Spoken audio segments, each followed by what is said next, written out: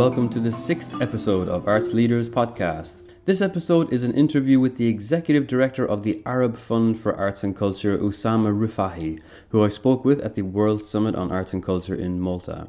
Based in Beirut, the Arab Fund for Arts and Culture was established in 2007 as an independent initiative to fund a wide range of arts and cultural projects and organisations, and to facilitate cultural exchange, research and cooperation both in the Arab world and internationally. To date, the organisation has supported 800 projects in 18 Arab countries, and under the leadership of Oussama Rifahi, continues to work towards its vision of an arts and culture scene that is thriving, confident, open and accessible. Having previously worked as an engineer, flight instructor, and in both the oil and renewable energy business, Oussama Rifahi's work in the arts sector include as Managing Director for Museum Development in New York with Global Cultural Asset Management, and as Director of Special Projects for the Guggenheim Foundation. He has also served as cultural consultant for a wide range of organisations in Europe, the Middle East and Central Asia, and was appointed Executive Director of the Arab Fund for Arts and Culture in 2010.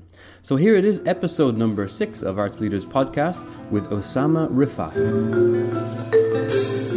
A session yesterday and you spoke very strongly about how cultural organisations are not at a crossroads at all, that you don't really have choices and that you're on a road to hell. So I think those words struck a chord with many, many people who are here listening to it. Can you elaborate just slightly on your perspective? Yeah, sure. I mean, this is a time and a place where you have so many people flying in from so many different places. So it's a unique opportunity of those individuals representing important institutions active in the field of arts and culture that get together and then discuss the important topics. And I feel that there is a bit an element of fatigue where we end up in this kind of sector of arts and culture to go around in circles, kind of rehashing the same principles and so on. And sometimes you come in at 2 years interval and then you say, well, this all déjà vu and déjà heard and things like that. And when you factor in the fact that at the moment there are places, in different many regions where things are going pretty badly. And I'm coming from the Arab region, where we have several parallel conflicts and big issues with social and political context. Then you say, well, I mean, if art is to change the world, and then we have gone to where we are at the moment, there somehow we have failed.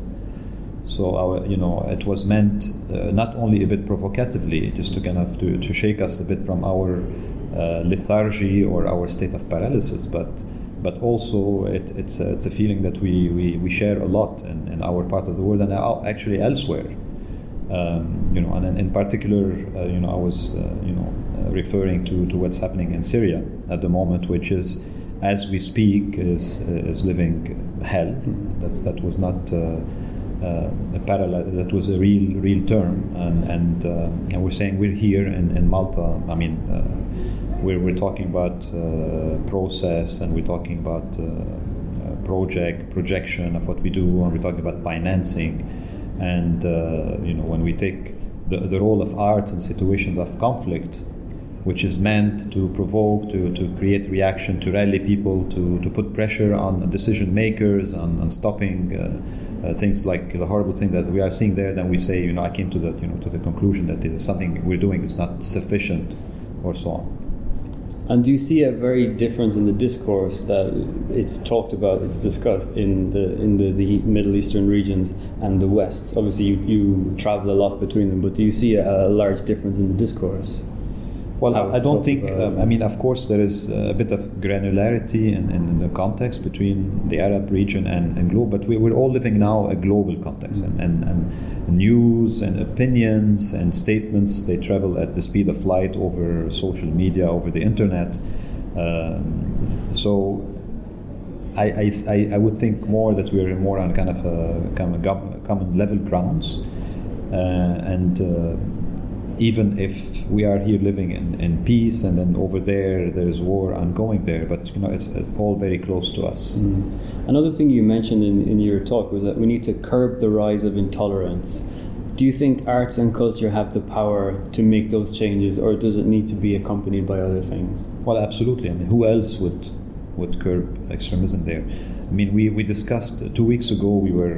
Actually last week we were participating. We organized a forum that was given at Allianz Forum in Berlin, and we had different people. We had poets, we had writers, we had political sociologists, we had economists talk about that phenomenon, parties and kind of this philosophy of using fear to spread a bit kind of resentments against refugees and migrants. And one of the conclusions, the interesting statements that were done is that, of course, we can talk about economic factors, we can talk about rational things, but at the end of the day, it's a problem of culture. It's a problem of perceiving somebody on the other side of the table, like we call the other guy, and then if we don't talk to the guy, if we don't understand about his culture, if we don't share some of the feelings, we don't engage in a dialogue, then it would be very easy to succumb to fear. And this is actually one of the main leverages that is being used by those parties. Religion also obviously comes into play when we're talking about the difference between the West and the Middle East, and it's quite a considerable factor. Is that inextricably linked as the culture of a region or a country? No, I mean this idea is outdated. The clash of civilization that everybody talked about 20 years ago, 15 years ago. I don't think we are there. We're beyond that.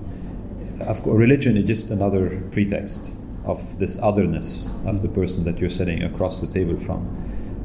It's about the language, it's about religion, it could be also about social culture and so on. And the moment you bring people together to share things, to argue things in a safe space, then those barriers fall down, and then we discover that actually we're the same. I mean, if we talk specifically about the current issue of migration in Europe, the so-called refugee crisis, then you just have to dig a bit, and then you discover that actually we were all actually refugees coming from somewhere else.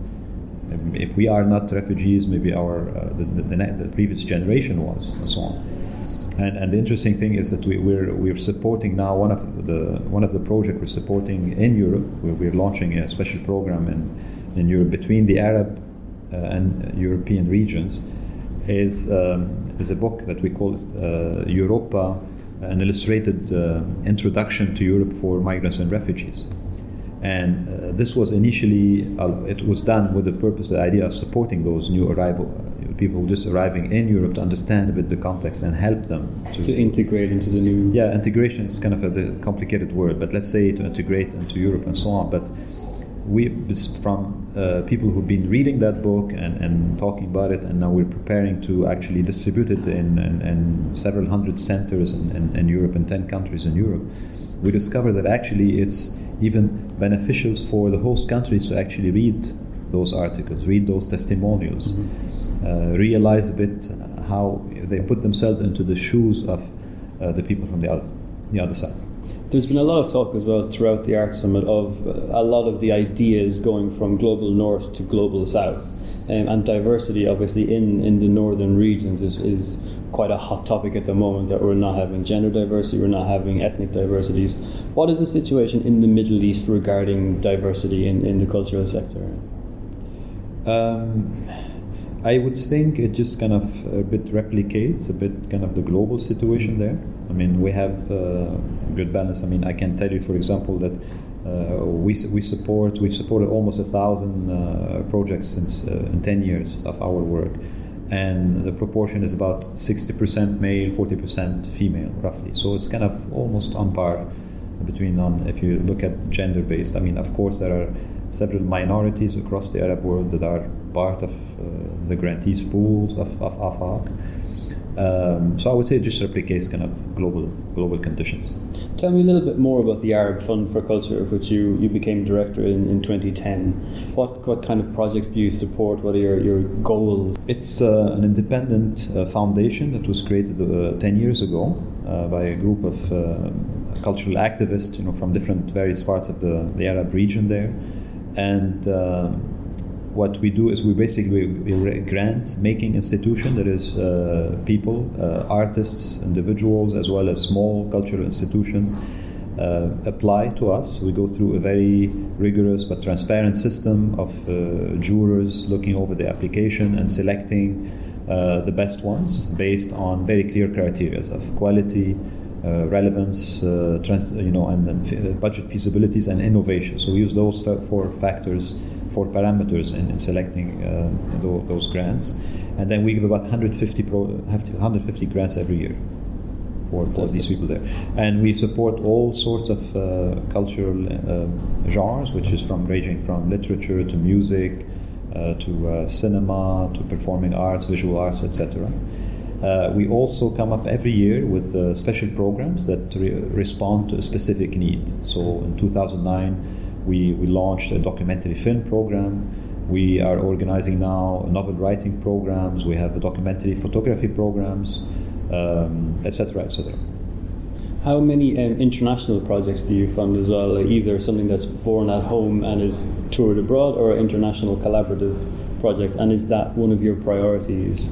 We're not based on any geographical quota. So we receive applications from Arabs in the Arab countries as well as living in the diaspora.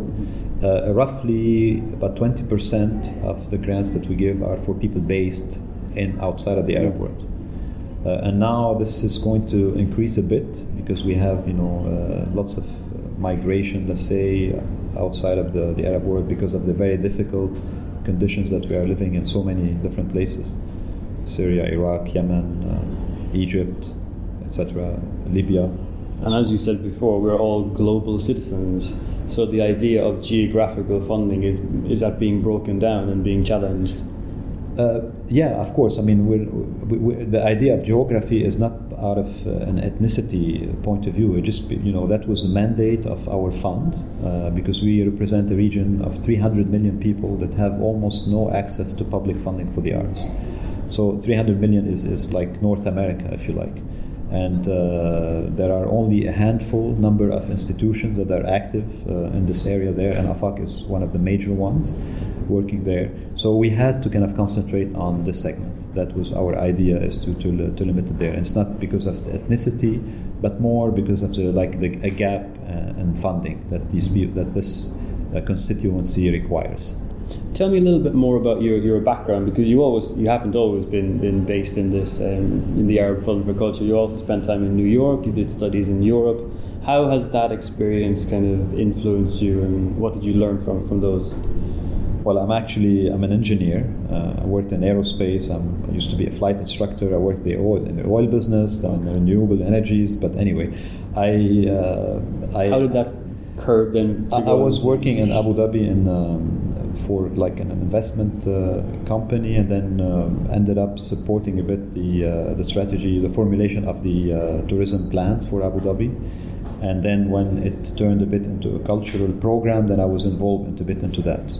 So you kind of got into culture through tourism, and yeah, that was how I got into it. But culture is kind of something that has been always interested me. And one of the things that is really important, I think, to the art and cultural sector is to accept a bit more kind of dialogue with other areas. And I think it brings a lot for people to go cross-functional, cross-expertise, because they bring with them a bit kind of from my side, maybe a bit the systems thinking, how to organize things. And that helps a lot also in the creativity world, where you ask creative people to run also as managers, as fundraisers, as communicators, and so on, which is they have large difficulties to do that. So it is, I think, always a good thing to come from a different background and work in so that's very useful. And especially one piece of advice, I think one of your closing comments was suggesting people that they live for a year in a different country. Do you think that gives a valuable perspective of different cultures? And yeah, the idea is not mine. It has been kind of been talked about in many places. Actually, I know there are specific programs that deal with those kind of things. But imagine if we were to have to ask people to really get out of their bubbles, out of their assumptions, out of their convictions, and take the effort to go somewhere else and get immersed into it and discover what the others look like, imagine the wealth that they can bring with them when they come back home. I think it will solve so many things. Mm-hmm. It's nice to be and to dwell in utopia every once in a while. So that was one venture into that. Perfect.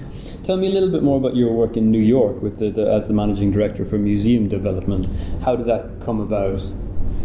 I worked for a few years, a couple of years, with the Guggenheim Foundation in New York. Basically, at the time, there was, I mean, you might know of the Guggenheim in Bilbao, mm-hmm. and then the impact it had on the local economy of the Basque Country. So people used to call that the Bilbao effect. And while I was the Guggenheim working in the project department there, we were approached by many cities and countries that wanted to replicate this effect, mm-hmm. Basically asking us to kind of to have like a Guggenheim museum in their own respective cities or countries there. And we used to run kind of very sort of a standardized study where we think of a concept for the museum.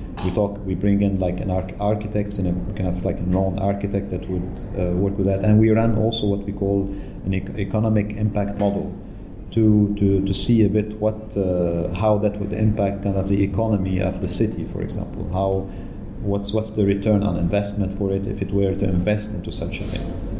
And how did you come to become involved in the Arab Fund for Culture? Oh, I mean, it was a friend of mine who was involved, who was the chairman of the Arab Fund for Arts and Culture, who invited me to take a look at the institution there, and I thought it's also refreshing to go back to the region and do something that is useful. So I took a trip there in July or August 2010. And I said I think it's important to kind of take this institution from what it is and try to grow it, give it some sustainable funding, give it more international exposure, so that we can take the narratives that are coming out from the Arab world and then talk about them elsewhere, try to influence decision makers, tell them about what's happening, change a bit the conception of where we're at. And there are so many amazing stories that are being told, so many projects, so many creativity that is coming out, even as the conditions, the social and political conditions get worse, and we have this creativity is kind of something that we are very proud of. Is it something that, as a global kind of citizen, should we be focusing more on the power of culture? And with political, there's obviously cultural diplomacy and cultural relations. Is that a powerful tool to use, and are we obliged to use it? I mean, this is to instrumentalize art is kind of a dangerous path. That unfortunately has been used a lot. It's used in propaganda. It's used for by governments. It's used to suppress actually creativity and so on. Using culture to suppress the creativity of other nations. You mean? Or even of your own people. In many cases there, and we have a region that speaks for itself on that. Art could be. There are so many ways to think about art. It's sometimes just like a spontaneous expression, that is like a freedom of expressing yourself, which by itself is something that is so crucial, so important to us as humans to do there. Some people take that expressions to try to speak about specific cause or something that they feel strongly about, and for that they are militant about it, so on. And when we talk about our context today, how can art not be political? It's something we spoke about yesterday. So certainly something that is important, when you look at art. And then, of course, you have all of those topics that is dear to governments, especially Western governments, about creative economy and measuring the outcome of art and using this to convey the importance of it and try to convince their constituencies and to raise more funds to make sure that it is important there. I mean, you have all of these things running in parallel, if you like. And where do you see the future of the organization going? What is its main purpose going forward? Well, I mean, we would like to increase our capacity so that we are able to respond to the needs of even more artists and cultural institutions in the world. We would like to have even more visibility so that those narratives get to be shared on even more broader level there, so that we hopefully influence, this negative vision of the region there, or even, of what we have. So, of course, our ambitions are very high, and, we'll see where this takes us, where reality takes us. Thank you very much, Oussama, for speaking with me today. Most welcome. Thank you.